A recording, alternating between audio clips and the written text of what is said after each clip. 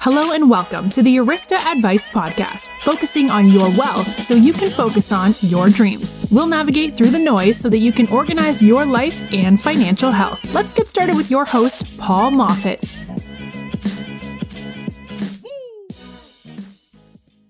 Welcome to Arista Advice Podcast. We're thrilled and excited to have somebody who I've looked up to for many years. The industry looks up to him. He's sought after as a national speaker throughout the United States at the most important events where the largest financial advisors come, meet, exchange ideas. We're very, very excited to have Mr. Jeffrey Ratner, CPA, CFP, MBA, and an author of many books. He currently has a nationally recognized coaching program where he helps advisors and other professionals answer many of the unanswerable questions with tax codes and with regulations and laws. Mr. Jeffrey Ratner. Thank you, Paul, and I appreciate you asking me here and looking forward to sharing a lot of information with your clients and guests and others. Well, we're excited, Jeff. You know, we've worked with you and you've been known for many, many years, and you've seen many cycles and many tax regulation changes, and we're just thrilled to have you. We appreciate you taking some time because we know you have a busy schedule. Today, Jeff, we'd like to talk about the financial planning opportunities during and after COVID-19. COVID-19 has really shaken the world. It's brought many businesses to their knees. We're up to 100 different bankruptcies. Many financial lives and corporations and lives have been affected by this. And so we think that it's really important to continue to talk about this because there's continual regulations and changes that are coming. And the question we have for you, Jeff, is what are some things that clients and other individuals need to be doing during COVID-19 with their planning? Yeah, that's a great question, Paul. And I think one of the key things that people really have to kind of sit back and take notice of is, do they have a proper emergency fund? Do they have the proper cash reserves? You know, COVID, while I'm not a fan of, obviously, is a good awakening point for a lot of people because what it does is it provides individuals with the opportunity to say, do I have it right now? Am I going to be in a format where I'm going to be able to go ahead and really take care of myself and my family going forward? So from that standpoint, an emergency fund should equal about 6 months of gross living expenses. So ideally, you'd want to have it in some type of cash or liquid position. So, for example, just having money in the bank or some other aspect where if you needed to access the money, it's not going to affect your investment portfolio because the monies are there. So this is important in case if you get laid off, you become sick and have a health issue through COVID, your family member does as well. You know, you have issues with regards to paying your rent or your mortgage or other things that may come up where we have to be prepared for. So the emergency fund should really be started at, Paul, I would say, you know, by developing a budget and having it line item piece by piece over a 12-month forward-looking period.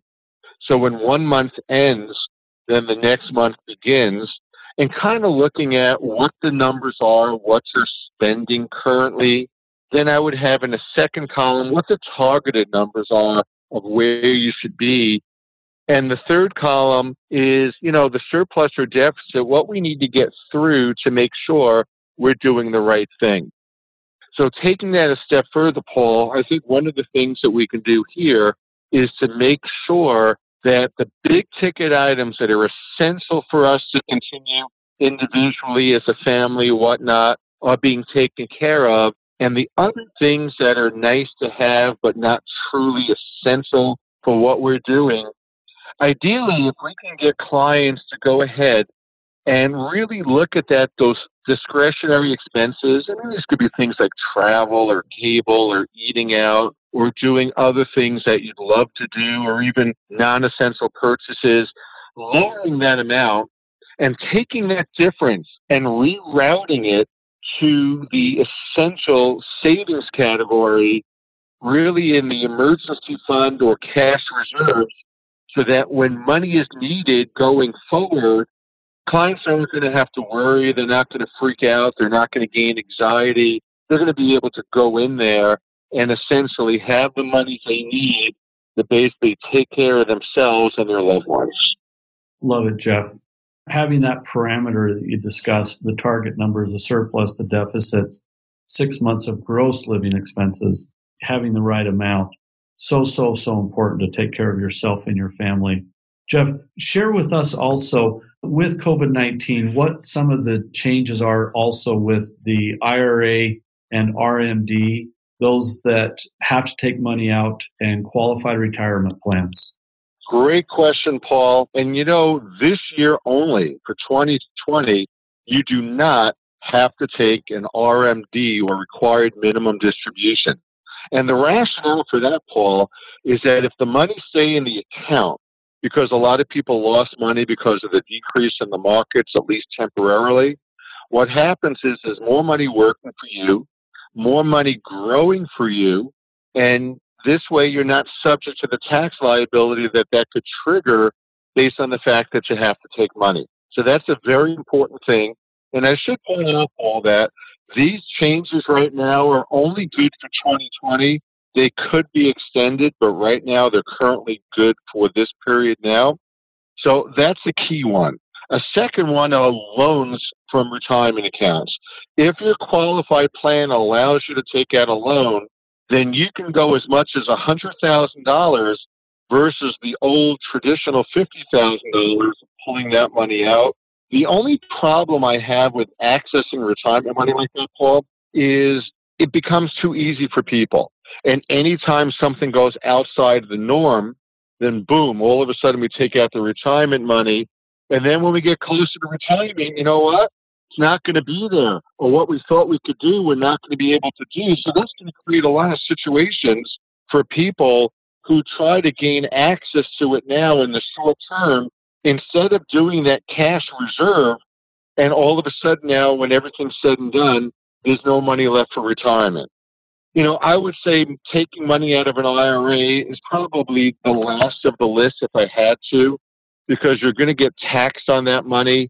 There's no loans like there are for qualified plans, and you could end up all of a sudden you pay tax and there's no money to replenish it, and all of a sudden now you're a lot worse off than you were before.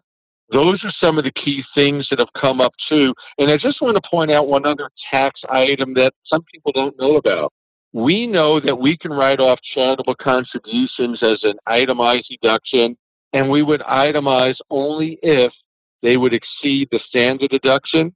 And itemized deductions, the main categories include medical tax, interest, and contributions. The contributions portion has been extended to 100% of income versus 60% of where it is now. But one of the other things I want to talk about that could be really good for clients is this.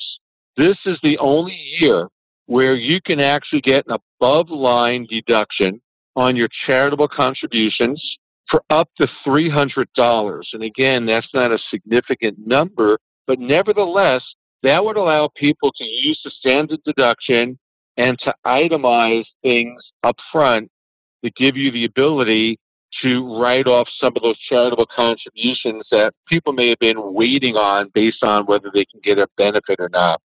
I think, Paul, the important thing is that clients go ahead and do year-end tax planning in the last quarter to kind of see where they are now.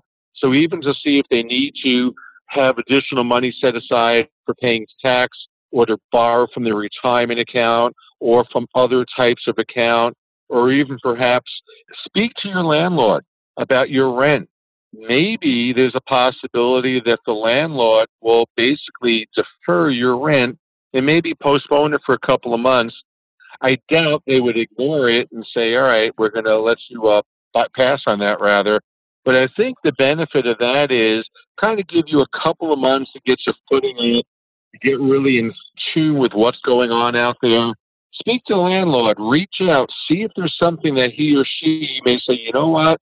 Yeah, we trust you. We've seen you work. We'll give you like 2 or 3 month extension. You won't accrue any additional interest. We'll just add it to the bottom or the back of what you owe and when the loan comes due.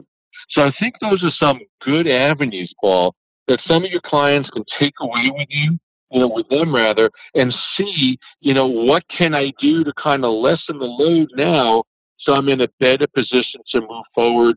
One last thing on that, I think long-term cash flow planning is essential. We got the reserve, we got the monies on hand. Let's kind of revisit the issue. Let's see now, based on where things are, how is it going to look? How is it going to project into the future? And what we can do to be in the top level where we know that we're going to be protected going forward. And that also includes looking at the different disciplines that may affect you, things like cash flow management and budgeting, like I spoke about, insurance, investments or income tax issues, college funding, retirement, estate issues. These are all some critical things. And let me just take it a step further now that I'm on a roll here. On the estate planning side, I think one of the biggest issues that our clients have to adjust to are things that are changing rapidly. If the client becomes sickly, if they have issues with regard to payments and whatnot, or people acting on their behalf, revise those powers of attorney, those living wills, those other trust documents, those other things that all of a sudden now I'm letting somebody else represent me because they know how I really am and what they can do to really benefit my wishes going forward. If people are getting sickly and they haven't addressed this, that's a real issue. So one of the things I always counsel people on is, get everybody together. Go through with all those key family members that are a part and a dear part of your life, and just go around the table and talk about it openly, those things that come up that we need to account for. Because even if they're not local, they can go on Zoom or another service and they can basically be a part of the conversation, Paul, is that now everybody knows where everybody stands. It's going to prevent fewer mishaps in the future. The communication issues are strong. Everybody knows where they need to be. And ultimately, it's going to be a better scenario for the client just in case they become sick through COVID or some other type of uncertainty out there, or they need to shift gears midstream, or they need to figure out where other payment options are going to be. All critical things. And one last thing about life insurance. If your clients are healthy, but they're concerned about getting sick, there's no time like the present to increase the amount of life insurance that client needs, because obviously if you're unhealthy, you're probably not going to be able to get it. But if you are healthy, this might be a good avenue to make sure your family, your friends, others who are dependent on you are able to have that lifestyle that was envisioned years ago. Jeff, you're amazing. So appreciative of the very depth and width of this sound advice. Unfortunately, Jeff, I'm sad to say that we have had one client pass away. It's very real. It's out there.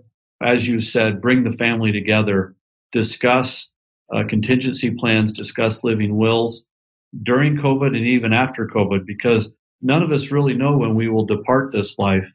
And your advice of bringing family together, being prepared, having budgets, having cash flow targets, putting money aside towards charities up to $300, going to rent and landlords, going out and looking at cash flow planning, just wonderful, wonderful action items, things that people can be doing to be prepared, whether it's COVID or some other tragic event that occurs in our life. So any final closing remarks, Jeff, you wish to add? You know what?